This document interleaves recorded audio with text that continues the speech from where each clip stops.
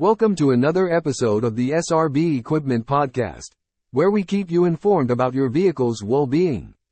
In today's episode, we're diving into the signs that indicate your vehicle might be in need of air conditioning services. First on our list is when the air conditioner is not cooling as it should. If you find that your AC isn't delivering the refreshing cool air you expect, it might be a signal that your refrigerant levels are low, necessitating air conditioning repairs. Next up, pay attention to strange noises when your air conditioner is running. Unusual sounds can be a telltale sign that something's amiss, potentially indicating issues with the compressor or the use of improper lubricants. Moisture inside your vehicle could also be a red flag. Debris or trapped moisture in the air conditioning system can lead to malfunctions, prompting the need for air conditioning repairs to keep your car interior dry and comfortable. And of course, one of the more serious signs is leakage from the air conditioner.